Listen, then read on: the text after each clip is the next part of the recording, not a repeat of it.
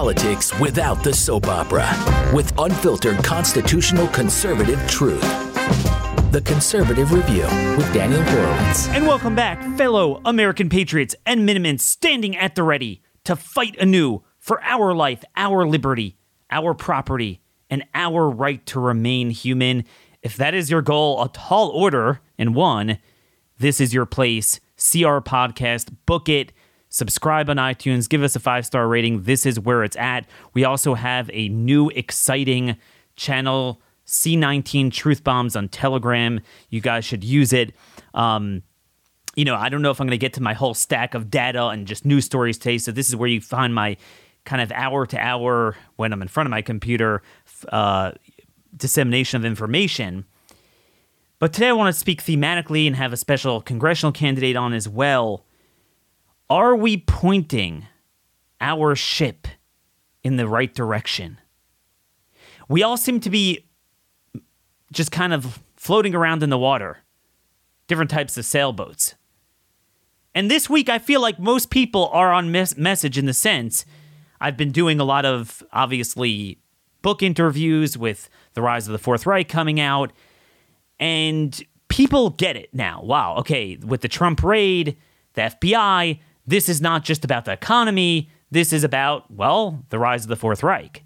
But people still get distracted. Where is it we want to take this? What is the enemy? What are they doing to us?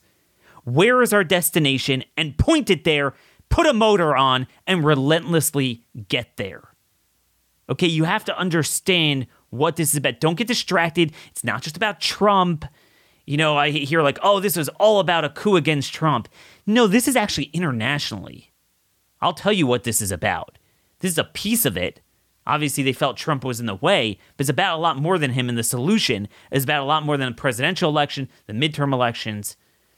And that's what our book is all about. Again, still available at trialsandexecution.com, or you just Google it for now on Amazon before they take it down. Make sure you download at trialsandexecution.com the first chapter, because, as we wait for the book to come out and get published, this is pre-orders, this is available right away. The best synopsis out there of COVID fascism and what we're up against. It's about 12,000 words, and even that's not a lot to describe what it is, but we try. So that's where it is. Now, folks, as always, part of how we're going to evacuate ourselves is by parallel economies. I really think we need to go through each vital good and service and see how we could find a patriot who sells that service, that good, and patronize that person and stop basically empowering those who are killing us. One way we could do this is with cell phone service. It's a biggie that everyone seems to need. Patriot Mobile is America's only Christian conservative mobile phone provider. You don't have to sacrifice anything. They have the same coverage, same towers. Switch them. You could keep your phone number. Stop with the spy agents at Verizon and T-Mobile, who, by the way, admitted that they're reading your text messages. And people like me, you can imagine, especially after putting out the Fourth Reich, they're going to be coming after me.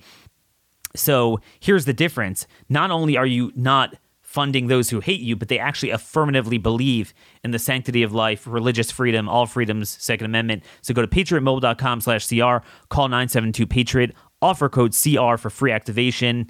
Again, it's patriotmobile.com/CR. If you're a veteran or first responder, please let them know, because you will get a special discount. Again, come join the movement today and stop funding those who hate you. So folks, what are we up against? I think it's succinctly stated by one of our chief enemies, Yuval Harari. That's Klaus Schwab's chief advisor and lawyer. In order to deal with global issues, whether it's a pandemic or whether it's climate change, we cooperate with other nations, because obviously we can't solve this problem on strictly a national level. That's important to understand. Okay, this is global. It's coordinated. That's what they say. It's coordinated through every country's government. It's coordinated through every public-private partnership with the corporate world, the media world, the tech world, the medical world. And it is done with insane technology. I mean, Klaus Schwab called yesterday. I'm sure a lot of you saw that, for artificial intelligence to be used to get better censorship than what Twitter and Facebook are already doing. That's what we're up against. It's the Fourth Reich. It's global, not national. It's public and private, and it's a degree of technology that you can't escape. That's what we're up against. Pick your issue, that's what they're going to use. You know, I said if you look up, you can go to the IRS's page. The IRS actually has an office they created, I believe in 2018, fairly recently, the Joint Chiefs of Global Tax Enforcement. So you know how you have like the Joint Chiefs of the military? So the Joint Chiefs of Global Tax Enforcement. Because they want to make sure they could extend that arm everywhere. That's what this is all about. So the way to fight globalism is with localism, making yourself ungovernable at a local and state level, and then growing the number of localities that are like that. Start out with the super majority areas that voted for Trump. Okay, if you look at a map, does the Republican representation reflect that? And the answer is, in 99% of the cases, it does not. And that's what needs to change. And those are the set of marching orders we lay out at the end of the book, The Rise of the Fourth Reich, confronting COVID fascism with a new Nuremberg trial so that it never happens again. And that is my destination, that lighthouse in the boat. And I'm going to point it as accurately to that destination as I can. And I'm going to turn the motor on, and I'm going to paddle at the same time as rigorously as I can to get there. And we need everyone doing that. Okay, localism. Ultimately, where this needs to go, in my view, with state interposition, right? We've been talking about this week. States should just say the FBI, IRS, ATF, they cannot operate in the state under these parameters. At a federal level, I think we just need to abolish the FBI. But, you know, again, I don't think Republicans are going to ever do that. But states right now, without an election, enough states have the power to do that. And again, we're going to have Anthony Sabatini on, running for Congress. He is running on just that. He is calling on this state of Florida to do just that interposition. They could do this on every issue. They could interpose against federal tyranny. And again, what we've learned throughout history, for better or for worse, is you cannot control people who don't want to be controlled at a local level. In other words, if the locals are united, the people, the culture, the NGOs, and the political representation, this is what we got to work on, you cannot really govern them. Okay? You cannot forcefully control them. The founders understood this. Why doesn't that happen? It doesn't happen. The single biggest reason is the money. All these Republican state legislators love money, and they love the federal money, and that's why they are dependent on the federal government.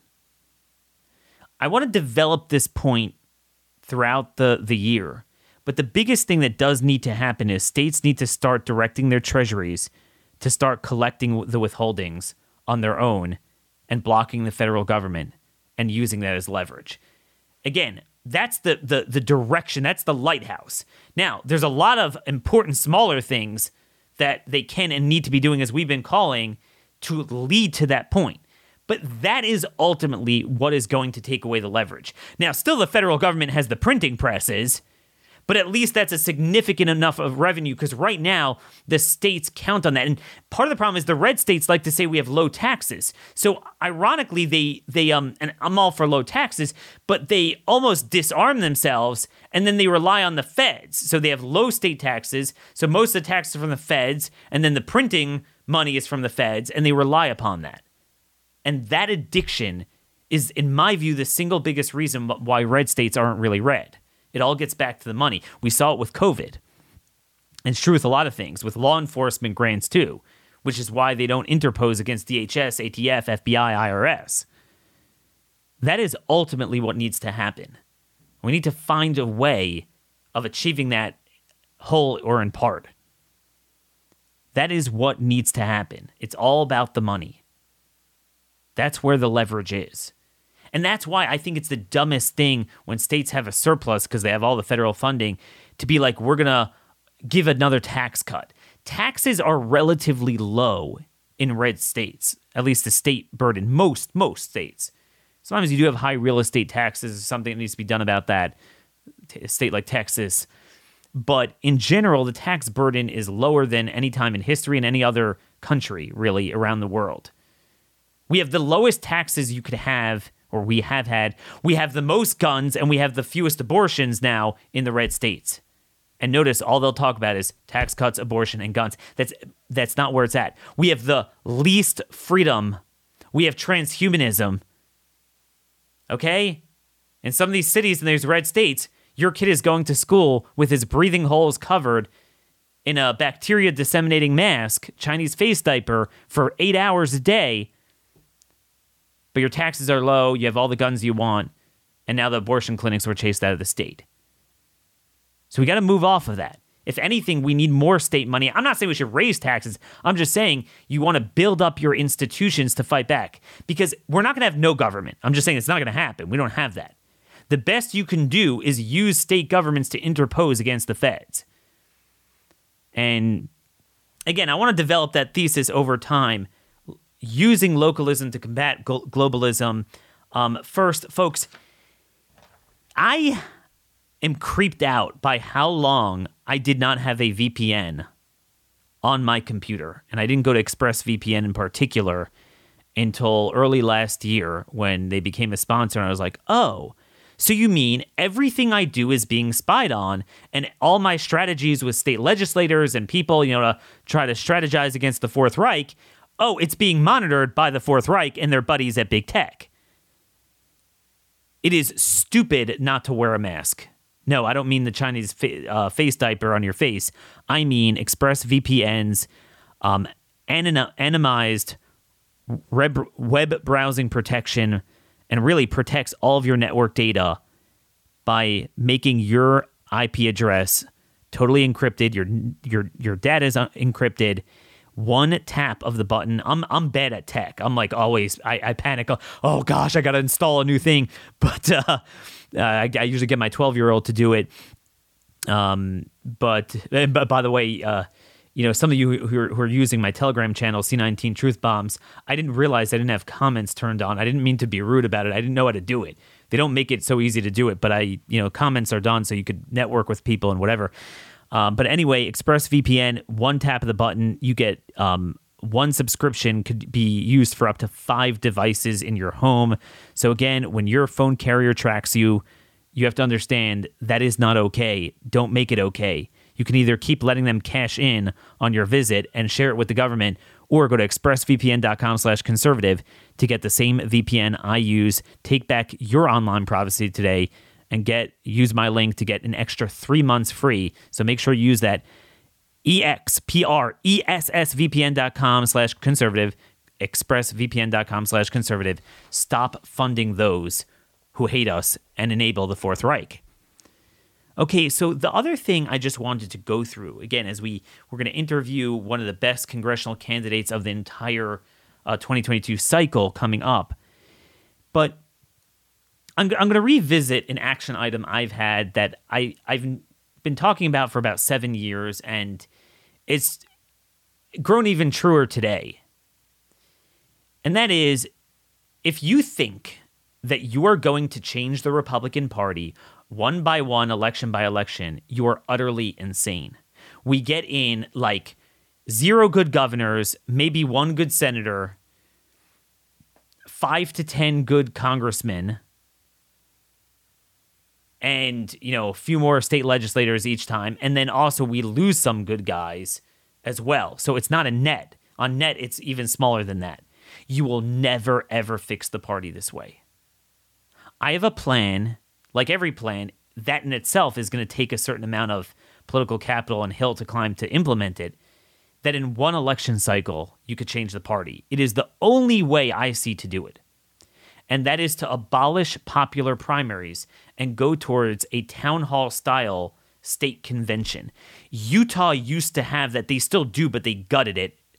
But basically, where the conventions pick it. If you've noticed, there's an interesting phenomenon that, as much as I hate the Republican Party, but the state Republican Party officials increasingly are becoming more like us.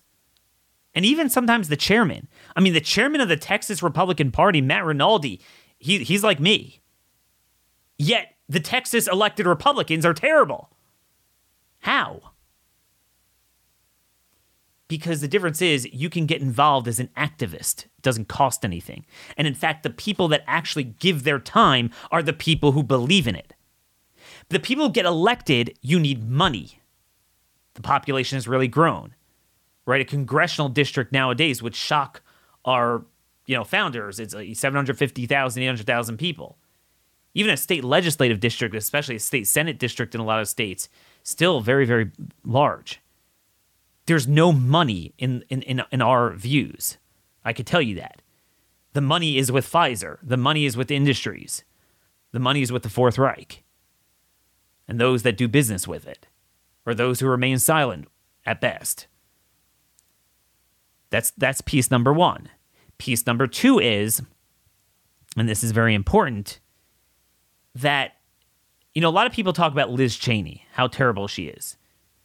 I love Liz Cheney. Now, before you shut me off and think I've gone crazy, let me explain what I mean by that. So I believe, next Tuesday, you're going to have the Wyoming primary. Liz Cheney is probably going to lose like 3-1, literally 60-20.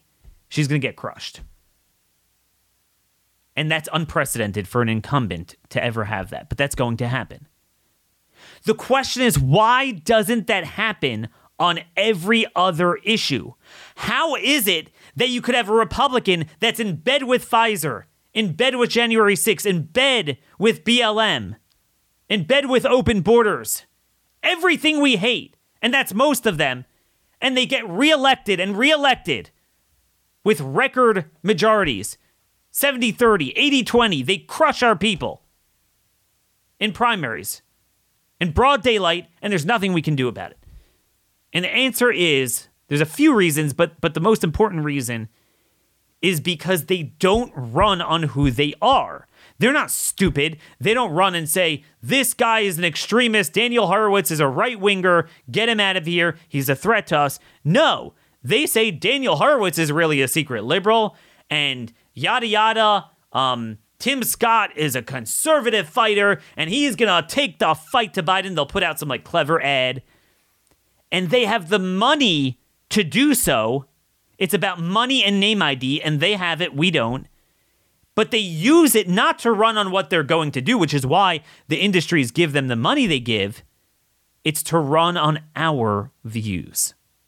That's what they do. I've lived this. I've worked primaries. I've tried this. It doesn't work because of this reason.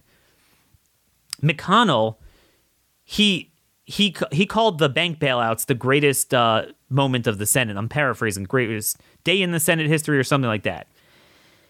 And he was the floor manager for the bailout bill. He didn't run and say, yeah, the bailouts were awesome and this guy's a jerk for running against the bailouts. This is when that was the big issue. He said his opponent supports bailouts. He just ran ads doing that. And that's what they do. And I was like, I don't know how you combat that. Okay? Most people don't get it. It's about 25 to 30% of the Republican primary electorate are savvy enough to understand that. The rest, they broadly share our values, but they don't know the who's who and what's what of politics. So it's money and name ID that buy it every time. We talked about this earlier this year, that in the same district, in the same election, they elected Brad Raffensperger, the guy who believes in the stolen election, the Secretary of State of Georgia. But in that same district, they, despite having so much money thrown against her, they have reelected 80-20 Marjorie Taylor Greene, who said the election was stolen. Okay, well, what gives? The answer is both of them are incumbents. So they supported them because they have the name ID. And that's what it is. Okay, one worked for us, one worked against us. But usually it works against us because there's very few people like Marjorie Taylor Greene in elected office. And we have a problem getting them in because we don't have money. If you would have a state convention, and what that means is in your neighborhood, in your precinct, You get together at a town hall, have a precinct 3A, whatever you call it in your neighborhood. Very grassroots. This is what the founders envisioned. It's better than direct democracy. It's representative democracy. Go ahead and say, look, I want the best conservative. Like, I'll give you an example.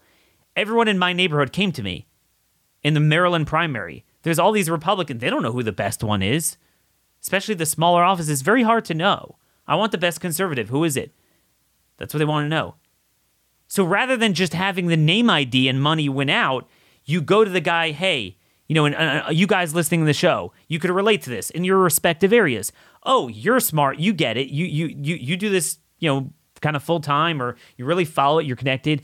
You go to a convention. You represent this district at the convention, and you vote at the convention for the best conservative. So rather than having to reach 3 million people, for example, you have to reach 50 savvy party activists at the convention. All that money, name ID, industry money, connections, and lying go out the window. Again, I'm not saying there's no way to game it out, that we're going to win 100% of the time, but right now we win 0% of the time. 1% of the time. This will even up the score. Think about the Texas Republican Party convention. They voted to secede. They voted for a resolution that the election was stolen. They voted to kick out the homosexual Republican group.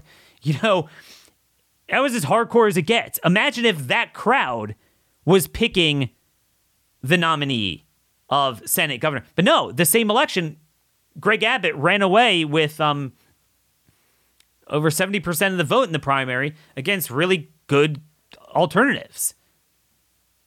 You would have had that in Idaho. Janice McGeachin would have won 90-10. Okay? Let me accentuate this point by bringing out an example you could all relate to. So Utah used to have this. And Utah, as you well know, has a huge rhino problem. I mean, they're literally Democrats, almost every Republican there. It's terrible. But Utah had a convention where you would stand before a party convention, and that's how you would get the nomination. And they started knocking off, this open borders rhino, Chris Cannon. It was last decade it happened. Jason Chaffetz, now he turned out to be whatever, like everyone else, but he was better than the other guy. He was downed at a convention. Mike Lee downed an incumbent.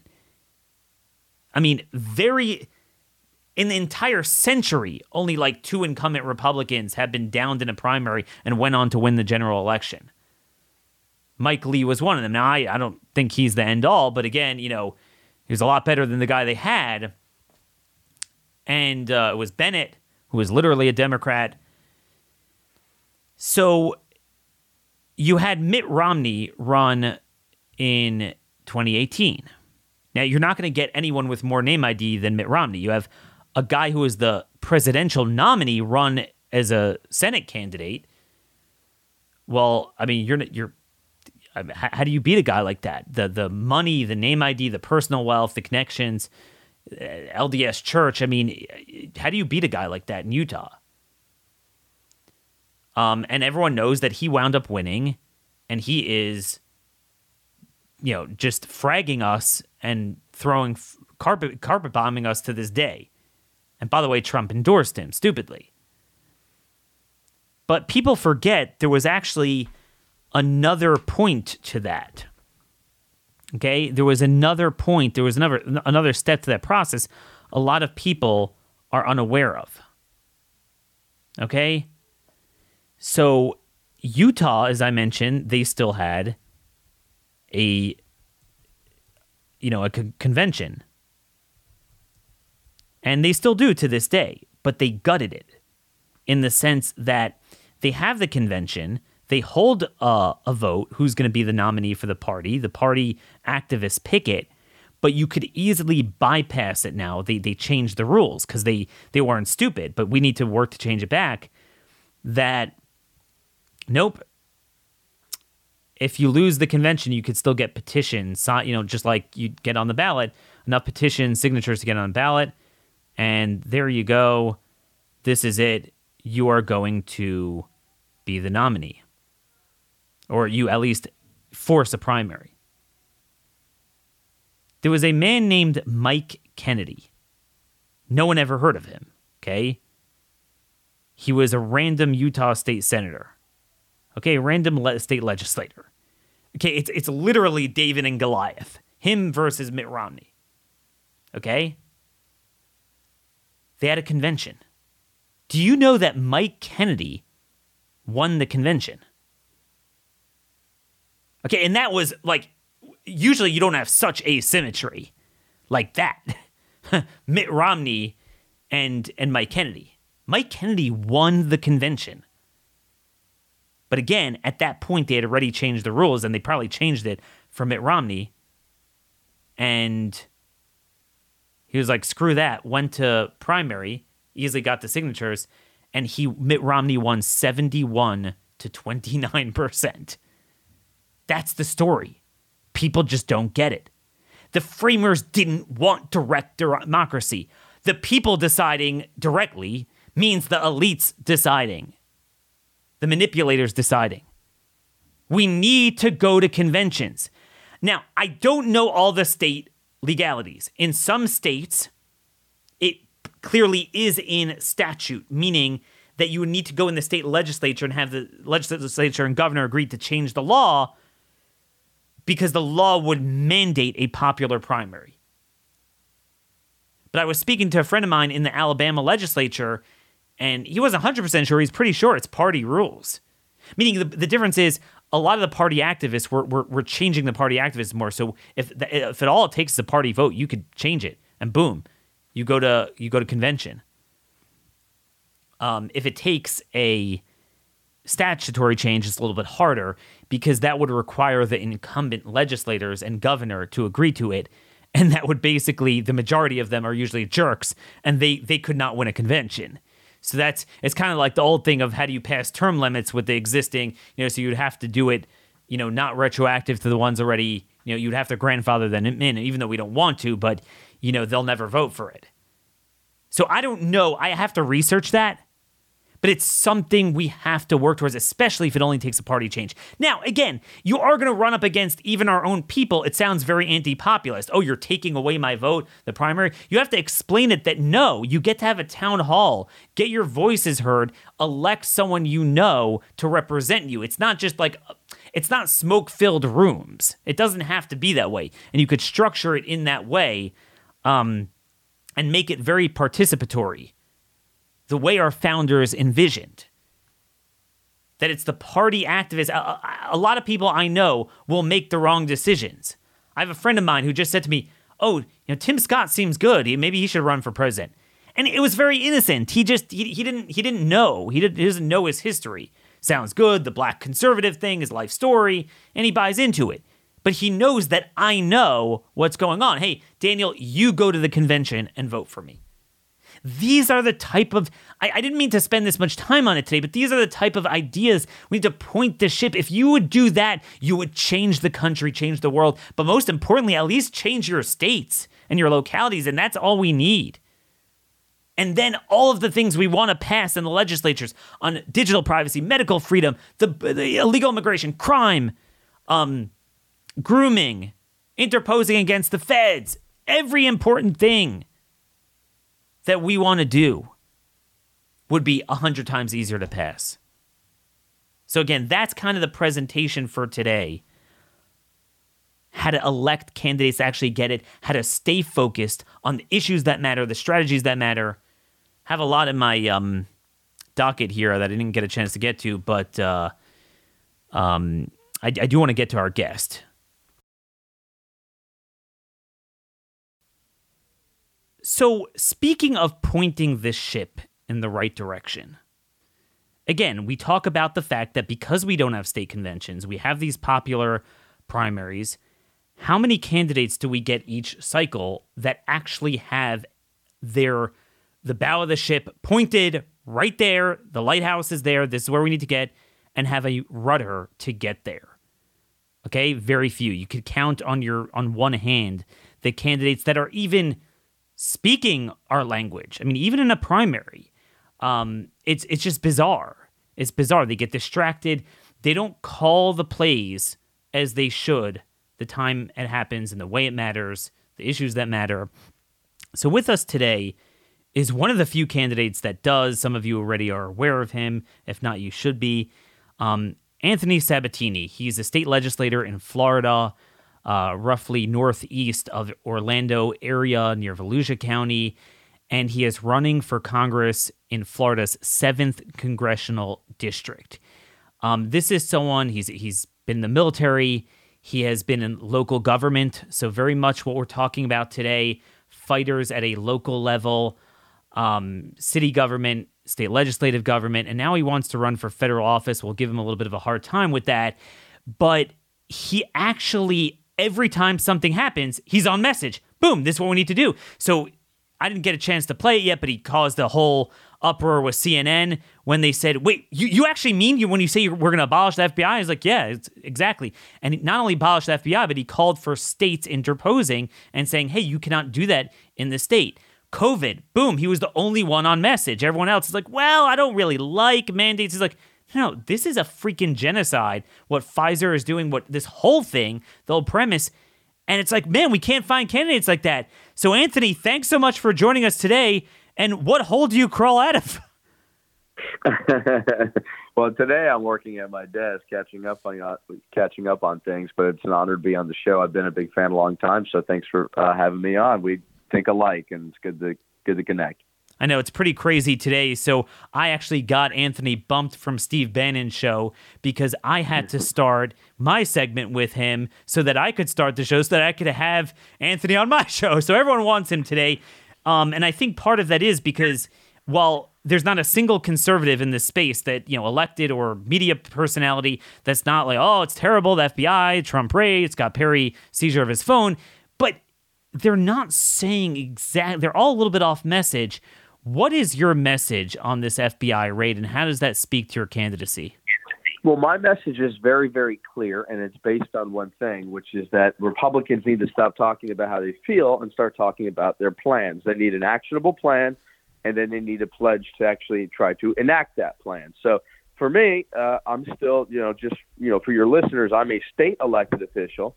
I'm running for U.S. Congress, so I talk a lot about what the federal side needs to do, but I also talk a lot about what Republican states can do in the meantime. So as a state legislator right now, obviously, my constituents want me to talk about what I think needs to happen. So I outlined a 2-step plan. The first step of that plan is very easy. It's overdue. It's ridiculous we haven't done it already, and it needs to happen immediately. And we need an emergency legislative session to get it done. The second part's a little more controversial. The first part says sever all ties with DOJ immediately at the state level. What that means for those who don't know, sheriffs, police chiefs, cities, counties, tax collectors, clerks of court, the Florida Department of Law Enforcement, or whatever state law enforcement you have, depending on your state, all have relationships already with the FBI, with various law enforcement agencies at the federal level. They have financial relationships. They have shared space, shared jail space. They do task force together, all types of agreements. They train together. If the state stood up and said, we're no longer going to communicate with you, recognize your jurisdiction, work with you, give you money, anything, that's a huge blow to federal power, administrative power that you can easily take. And that's overdue. We should have done that weeks ago. I actually called for a similar idea when the Capitol Police, U.S. Capitol Police, was coming into Florida. They opened up 2 field offices, and I started calling for it about a year ago. So that's number one. Number two, more controversial, but we're living in crazy times. It's something that needs to happen. We need to pass a statute that reasserts the 10th Amendment and say we will not recognize the authority of these federal law enforcement, so-called law enforcement agencies, to conduct law enforcement operations in our state without state permission. So if there was some federal agency that was doing something valid, let's say it was human trafficking, et cetera, of course they're not interested in those types of things anymore. A red state could say, okay, cool, we have no issue with that. But if your entire goal is to harass parents at school board meetings or harass the former president in his home, et cetera, you will be treated as a trespasser in the eyes of the state. And I think these lawless law enforcement officers who are conducting this political harassment ought to be arrested. Of course, that's a much bigger step than the first one. The first one should have been done already. The second one needs to happen, or things are going to get worse from here. Man, you're just repeating yesterday's show. I mean, it's crazy that the two of us are the only ones who seem to hone in on exactly those points. And you're right. We've both been calling for that. I know, Trump's a big supporter of yours. You're a big supporter of his. He's backing your candidacy. But, life existed before him. And there were a lot of people that really, it's terrible. These people that were Army veterans and they don't have money for attorneys even. And they were, this has been going on for a year and a half. And too many of our colleagues didn't really care about it. So you're right. This needs to be done beforehand. So I'm going to give you a hard time here because I know you could handle it. See, a lot of, I think we already know where you stand. Like, you get it. So the problem is this. If you get it the way I get it, why would you run for Congress? Meaning, aren't you more powerful as a legislator with DeSantis as governor? You have trifecta control there. And we all agree, I know you agree with me, that you're not going to fix DOJ and fix HHS and fix the federal system and fix the blue states and all that. It's a maggot-infested carcass, stage 5 cancer. It's not, it's done. The best you can do is possibly try to save red areas. So I always tell friends of mine that are like you in a state legislative body, you guys are more powerful as a state legislator than a congressman. We would have never said that before. Why would you run you'll be one of 435, 230 Republicans, let's say, hypothetically, a rhino leadership and maybe 15 to 30 good guys. Like, what do you expect to accomplish? Sure. Well, I have basically two things I usually say when I'm asked that question, which is quite a bit, right? Because I'm in a Republican state with Republican good conservative leadership here in the state of Florida. There's two things that come to mind when people make that. Number one, I say, the reason these congressmen don't have power is they're not willing to use power. But if we can grow this base caucus, this sort of conservative America First constitutional caucus, your Thomas Massey types, which I agree, I think is really about something between, being generous here, 15 to 20 people. If we can grow that true America First, hardcore constitutional, freedom-loving caucus within the Republican caucus, then I think the Republican Party as a whole can be much more effective. And I'm somebody that's going to do that. I'm the only guy that is committed to being a true constitutional conservative in Congress versus the other guys who are running, which are a lot of the deadbeat kind of talking points, not really looking to do action. Of course, just want to be told what to do by the leadership of the Republican Party when they get there, et cetera. So that's an important thing to do. And this was an open seat with redistricting. If I didn't run, I can guarantee you it would go to a sort of moderate, pushover, empty suit Republican. So I wasn't going to let that happen. But secondly, and this is very important, a little more nerdy, but it's a very important to make. The pulpit that a congressman has is still really, really big. And using that pulpit for things that are really important, like trying to change the messaging of the party, gives you power. And so the reason I bring that up is I say, I'm not really leaving Florida in the Florida legislature, but as a sitting congressman, I will have a pulpit much bigger and more effective in order to start yielding primary elections against sitting Republicans who don't think the way we do. So as a congressman, I'll still be intimately involved in what's happening in the state legislature by constantly recruiting and helping run people like us to go run. I always tell people the hardest thing in politics is the same as sports or business. It's a recruiting talented people. It's extremely difficult. But that's not just true politics. It's everything, right? Sports, business, whatever, what have you. But as a congressman, I will be actively trying to recruit more people into the state legislature who are like me, because the truth is, I'm definitely like one wing of the state legislature, right? Like we don't have enough people in the state legislature. We just happen to be lucky enough to have a former Freedom Caucus member who took over as governor. That's what makes Florida great. Talk about that for our listeners. So everyone knows when they think of Florida, they think of DeSantis. My sister just moved there from Maryland in part because of the governor, and a lot of people are. But describe that legislature there. So I want to just say, like, if I didn't know anything about Florida, I'd say, wow, you have a governor that's not only great, but he's also winning politically. Like, the Democrat Party there is just like nuked. I mean, the Nikki Fried stuff, like she had to run for governor just because they would have lost the final seat they hold, the ag commissioner. I mean, and they had to file for PPP funding because they're like bankrupt. I mean, they're like destroyed. So you would think, oh my God, that legislature is like, man, you just got to ride his coattails and just go all out against COVID fascism, interpose. I mean, you're winning. You're winning economically. You're winning. Like, it's not just you're winning politically. People are moving there because of it. I speak to people in other countries. They all know about Florida and the whole dynamic and everything. But fill in the blank. What's going on with that Republican legislature? Yeah, so I will tell you, this state legislature is actually very similar. They won't tell this story about themselves, but they're really, I watch all 50 states. They're very similar to most state legislatures. They're dominated by the old doctrine of the Republican Party, the Bush era Republican Party. They don't understand the new threats. They see themselves as just a handmaiden of, the Chamber of Commerce, whatever. They're not really interested in conservative reform and preserving the Republic. Not on their mind whatsoever. But what they are also is somewhat willing to follow popular political figures. And so now that we have this constitutional conservative, super freedom-loving, former Freedom Caucus member governor, Ron DeSantis, they're willing to follow him. This legislature, had DeSantis lost his primary, we had a super moderate, this guy named Adam Putnam, who ran against him years ago, who was a total center of the road guy, very close to George Bush and Mike Pence. It would have been a different type of time period in the state of Florida. But so they just, they follow, they listen to who's at charge. But the structure of the legislature is identical almost to Congress. You have a few true freedom-loving, conservatives on one side. You got some very liberal rhinos on the other. And then you have just a happy middle, the people that sort of aimless, purposelessness, follow the leader. Whoever's telling them what to do is generally what they're going to do. So these people are not frothing at the mouth over COVID fascism.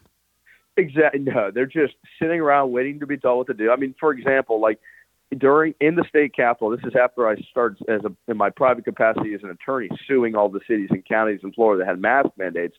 This was a legislature that continued to wear masks and had a mask mandate in the state capitol. Fun fact, actually, the only two people in the state capitol who refused to wear masks were me and Governor DeSantis. He never wore one either. But no, they just follow the leader. But guess what? That works in this situation because you have DeSantis at the helm. So they're willing to follow him into battle, which is great. They're not resisting what he's doing, and he's getting more power every day in the legislature, which is great. But they're identical to most legislatures, stuck in the past, not vicious or not aiming for new fights and to meet the enemy, meet the new threats to liberty on the field in which they're trying to perform, which, as I think we've spoke before about, is now mostly in the private sector. They're not interested in trying to meet those new threats where they stand. I'd rather just continue to talk about cutting woke Disney's taxes or something like that. So I like the way you're framing it. You answer my question basically as I say, you're not just a vote, you're a voice. So as far as a vote, yeah, I mean, the left has a 98-2 majority in the Senate and, whatever in the House. I mean, we're nowhere close to ever getting anything at least conventionally. But what you're saying is the important thing is not so much do they win 230 seats, do they win 250? It's do we win 10 seats, 15, 20, 25? Because just those few make that difference in maybe directing the state strategies or at least federally trying to harness an inflection point to push through the ideas. So what are some of those inflection points you want to push? What are some of those priorities that you want to come in there, either legislation to introduce, maybe it won't get passed, but to harness that debate? Well, I think some of the ones that have been talked about for years, to be cliche, are still the most important. I think finishing the wall and actually having a completely and totally sealed border and using E-Verify and other methods to stop illegal immigration, I think is still a top issue. I think breaking up big tech, or at least drastically reforming Section 230 to basically make it that they can't engage in censorship, is a really key issue. I think draining the swamp and, to use the famous phrase, draining the swamp and beating the deep state is really key. But what does that actually mean above the slogan? It means firing and peeling back so much of the administrative law and administrative state that exists presently. So when people say to me, oh my goodness, I can't believe you're calling for the defunding and shutting down the FBI based on this Mar-a-Lago raid, it's like, folks, I actually kind of believe that beforehand. So like now it's like there's even more reasons to do it. But the truth is, having these roving agencies, in this case a so-called law enforcement agency, but these various agencies that come into every aspect of our lives, still needs to be a major part of the Republican Party, peeling that back and giving power back to the states. So, these sort of things that have been talked about for a long time need to happen. And they're still just the major items for the Republican Party that have been totally ignored. So what about COVID fascism? I mean, the issue of our time in many respects is vaccines, because that's the transhumanism. That's how they control your body in the most intimate way, but also, shockingly, the most lethal way. It's not just the COVID vaccine. The monkeypox vaccine is insane. The more we find out, there's other of them. The more we're just peeling back the layers is crazy. They have tons more coming down. This is, even if government didn't mandate, which there's still tons of that in place, just the funding, marketing, distributing, involvement in it, and absolvement of liability, Republicans will not touch that. But that's the 800-pound gorilla in the room. Do you have plans to kind of work with others on that? You're exactly right, and it's a major part of what I want to do. It's one of the reasons why for Congress I'm endorsed by Thomas Massie and Rand Paul. I want to scale back so much of what the United States government's doing in what they call quote-unquote public health. The CDC cutting ties with the WHO, but cutting the CDC's funding and just getting the government out of this new method of control. They call it public health, but it's just finding ways to control more aspects, much more significant aspects of our life that so many people turned a blind eye to. It's what actually kind of made me a lot more, I guess you could say, well-known throughout the state of Florida, was fighting the COVID tyranny from day one. I was probably the first elected official to speak out against school closures, in addition to lockdowns and mask mandates and everything else from day one, because there was no science that it was based on. So, no, it'll be a top priority of mine. I'm a 100% vaccine freedom guy here in the state of Florida. I filed first and helped pass the eventual bill that banned the state's ability to mandate a vaccine. That was an actual law that existed in Florida that was created during the Bush era, Jeb Bush era, that is. And Governor DeSantis repealed that. And I also helped push a bill that didn't go as far as I wanted it to, but was the first big step in stopping private sector vaccine mandates here in the state of Florida, and largely did. Still needed to be much strengthened, and to make this idea more tangible, what I would say is I'd be in favor of a sort of bill of rights that protects people's medical freedom in the private or public sector to the strongest degree, making it that court they'd have to basically reach strict scrutiny in court before they could ever infringe upon somebody's, medical freedom, if not just ever, maybe just a straight blank prohibition on it. But the truth is, it's going to be a major issue for me. It's one of the things that I've worked on the most for the last 2 years, and I plan to continue to work on that subject area when I get to Congress. So 2 quick things here before I let you go. This is going to happen. So you come up there, and McCarthy will allow some good standalone bills, although on certain issues. So, for example, he won't even do a standalone bill knowing it will die in the Senate on repealing the immunity of Big Pharma. Like that, we know they won't even do, and we have to try to force that issue. But what they're going to do is they're going to pass a budget. And they'll say, look, we're going to do all 12 appropriations bills independently. Okay, and the House probably will do that. Because they've done that before, to pass each one independently. Okay, fine. They go to the Senate. And let's say we get enough of our priorities in them. Obviously, the Senate, again, 98 to 95-5, if you want to be generous, liberal majority, not going anywhere, Biden's still president.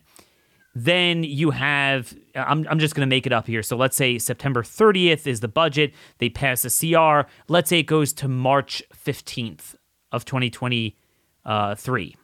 Okay, you come in January as a member, and we have this fight. Actually, the truth is this would be even the next fiscal year, because they'll just, make an excuse. But you get my point. In the lead up to it, okay, you're a week before, and they're like, Anthony, look, we can't have a government shutdown.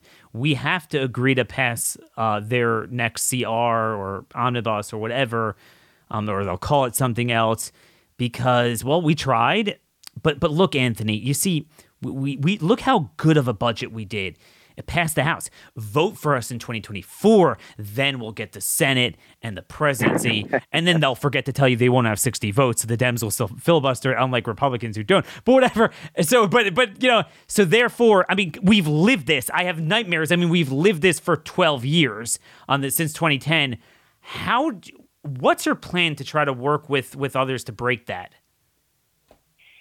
We've seen this movie before. Republicans always cave. I won't cave. I mean, I've pledged many times I will not be funding tyranny. I will not be voting for a budget or any kind of continuing resolution that gives money to tyrannical, unconstitutional things happening within the federal government. I like to use persuasion and influence to get others to think my way. If that fails, oh well, but I'm not going to vote against what I know to be right and legal. And so I will be voting against any budget that includes, money for 87,000 IRS agents or a CDC run amok or any other insane element of the government. It only gets worse from here. If we're not willing to stand up to the tyranny today, Lord knows where the tyranny is going to be next year or in 2024, 26, 28. So I will not be voting for any of that. Okay, so now... And I want to make it clear, these are tough questions I'm asking you. There are no good answers because you could only do what you can do. And the point is we need more like that. And that's where we're talking about strategies, with state conventions and how to change the primary system, get more people like you. But I know you are strong enough to handle these. So I'm going to give you one more question that's also a little bit thorny from where, you're coming from, where I'm coming from. I was one of the advocates early on for the creation of the Freedom Caucus. I actually gave the blueprint for the idea because back then you had the Republican Study Committee. You still do, actually, which was the conservative caucus, but then everyone joined it. So it's like literally the majority of the members, and it became a joke. So, okay, you started Freedom Caucus, which was, let's say, smaller, 30 to 40 members, kind of ranges. Okay.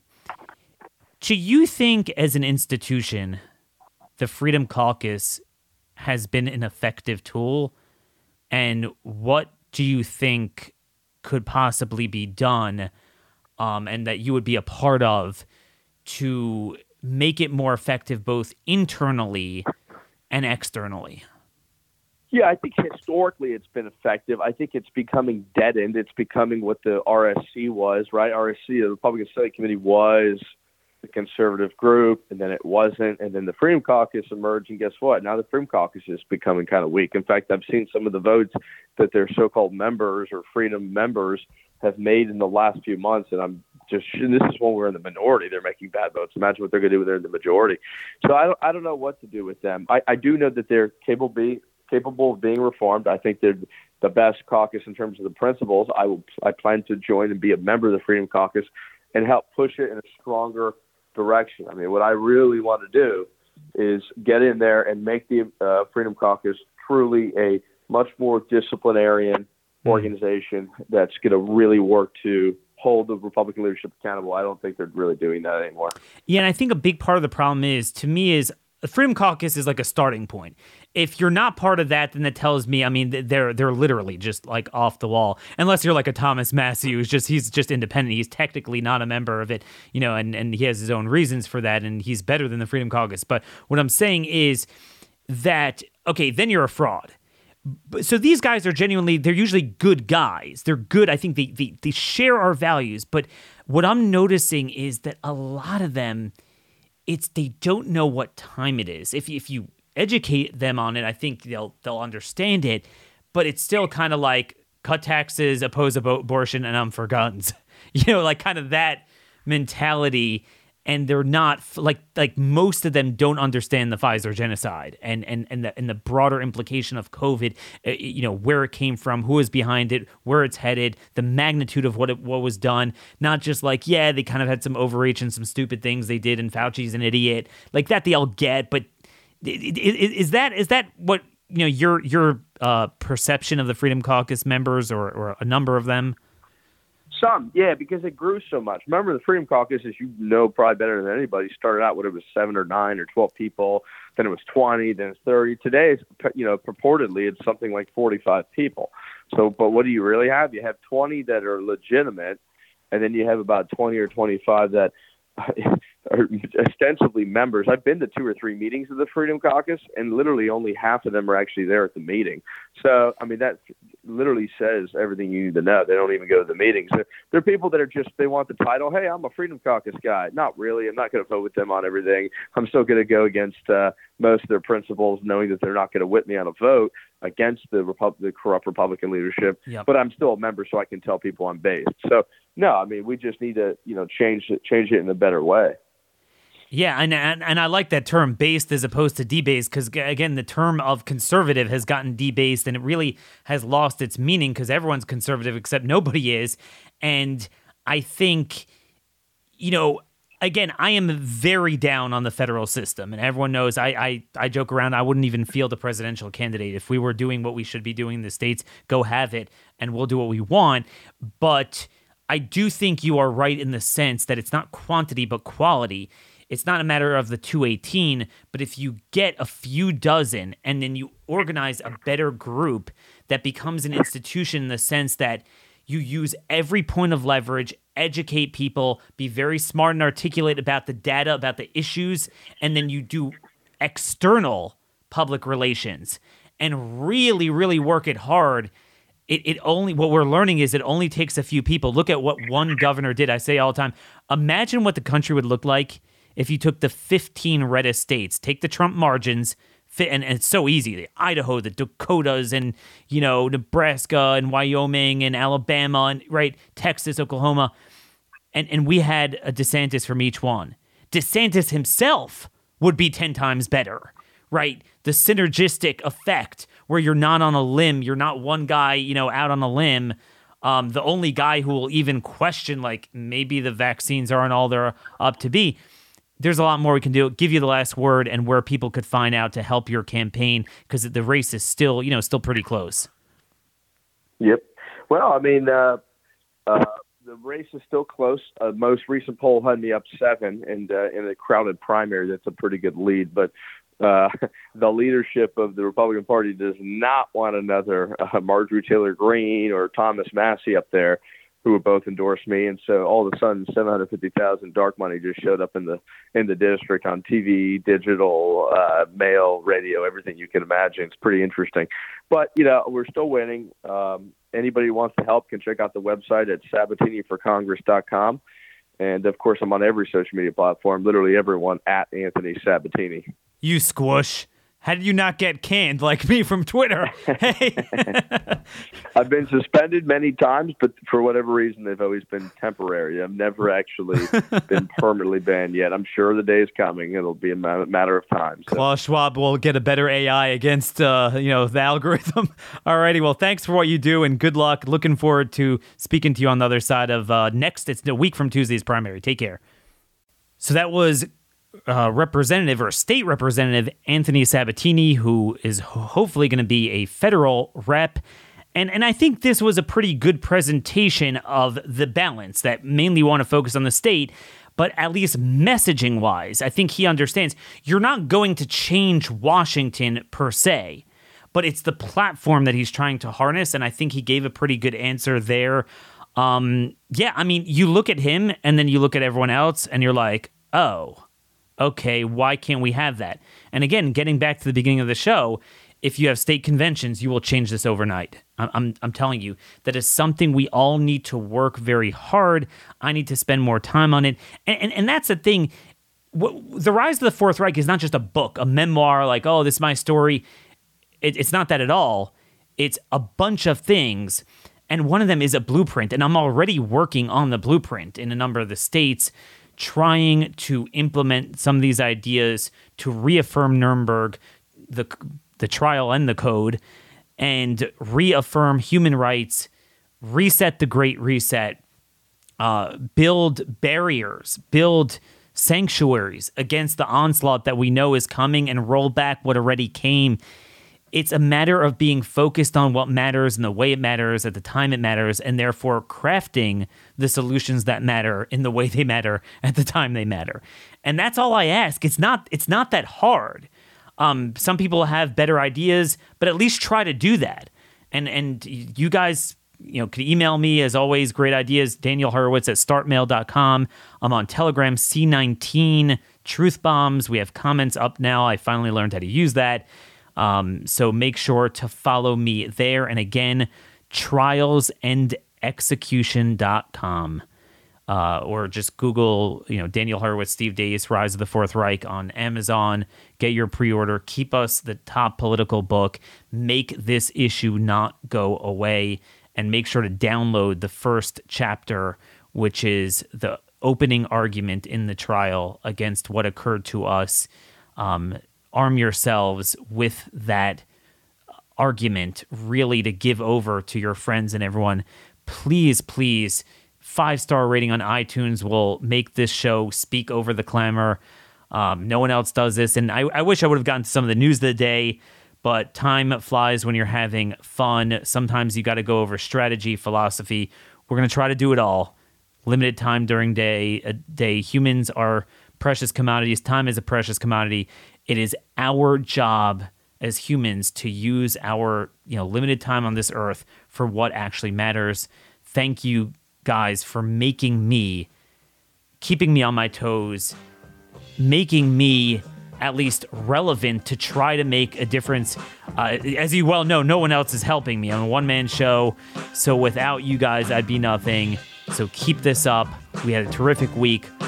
Hopefully you guys have a restful weekend. We'll see you back on the other side, same time, same place. God bless y'all, and thank you for listening.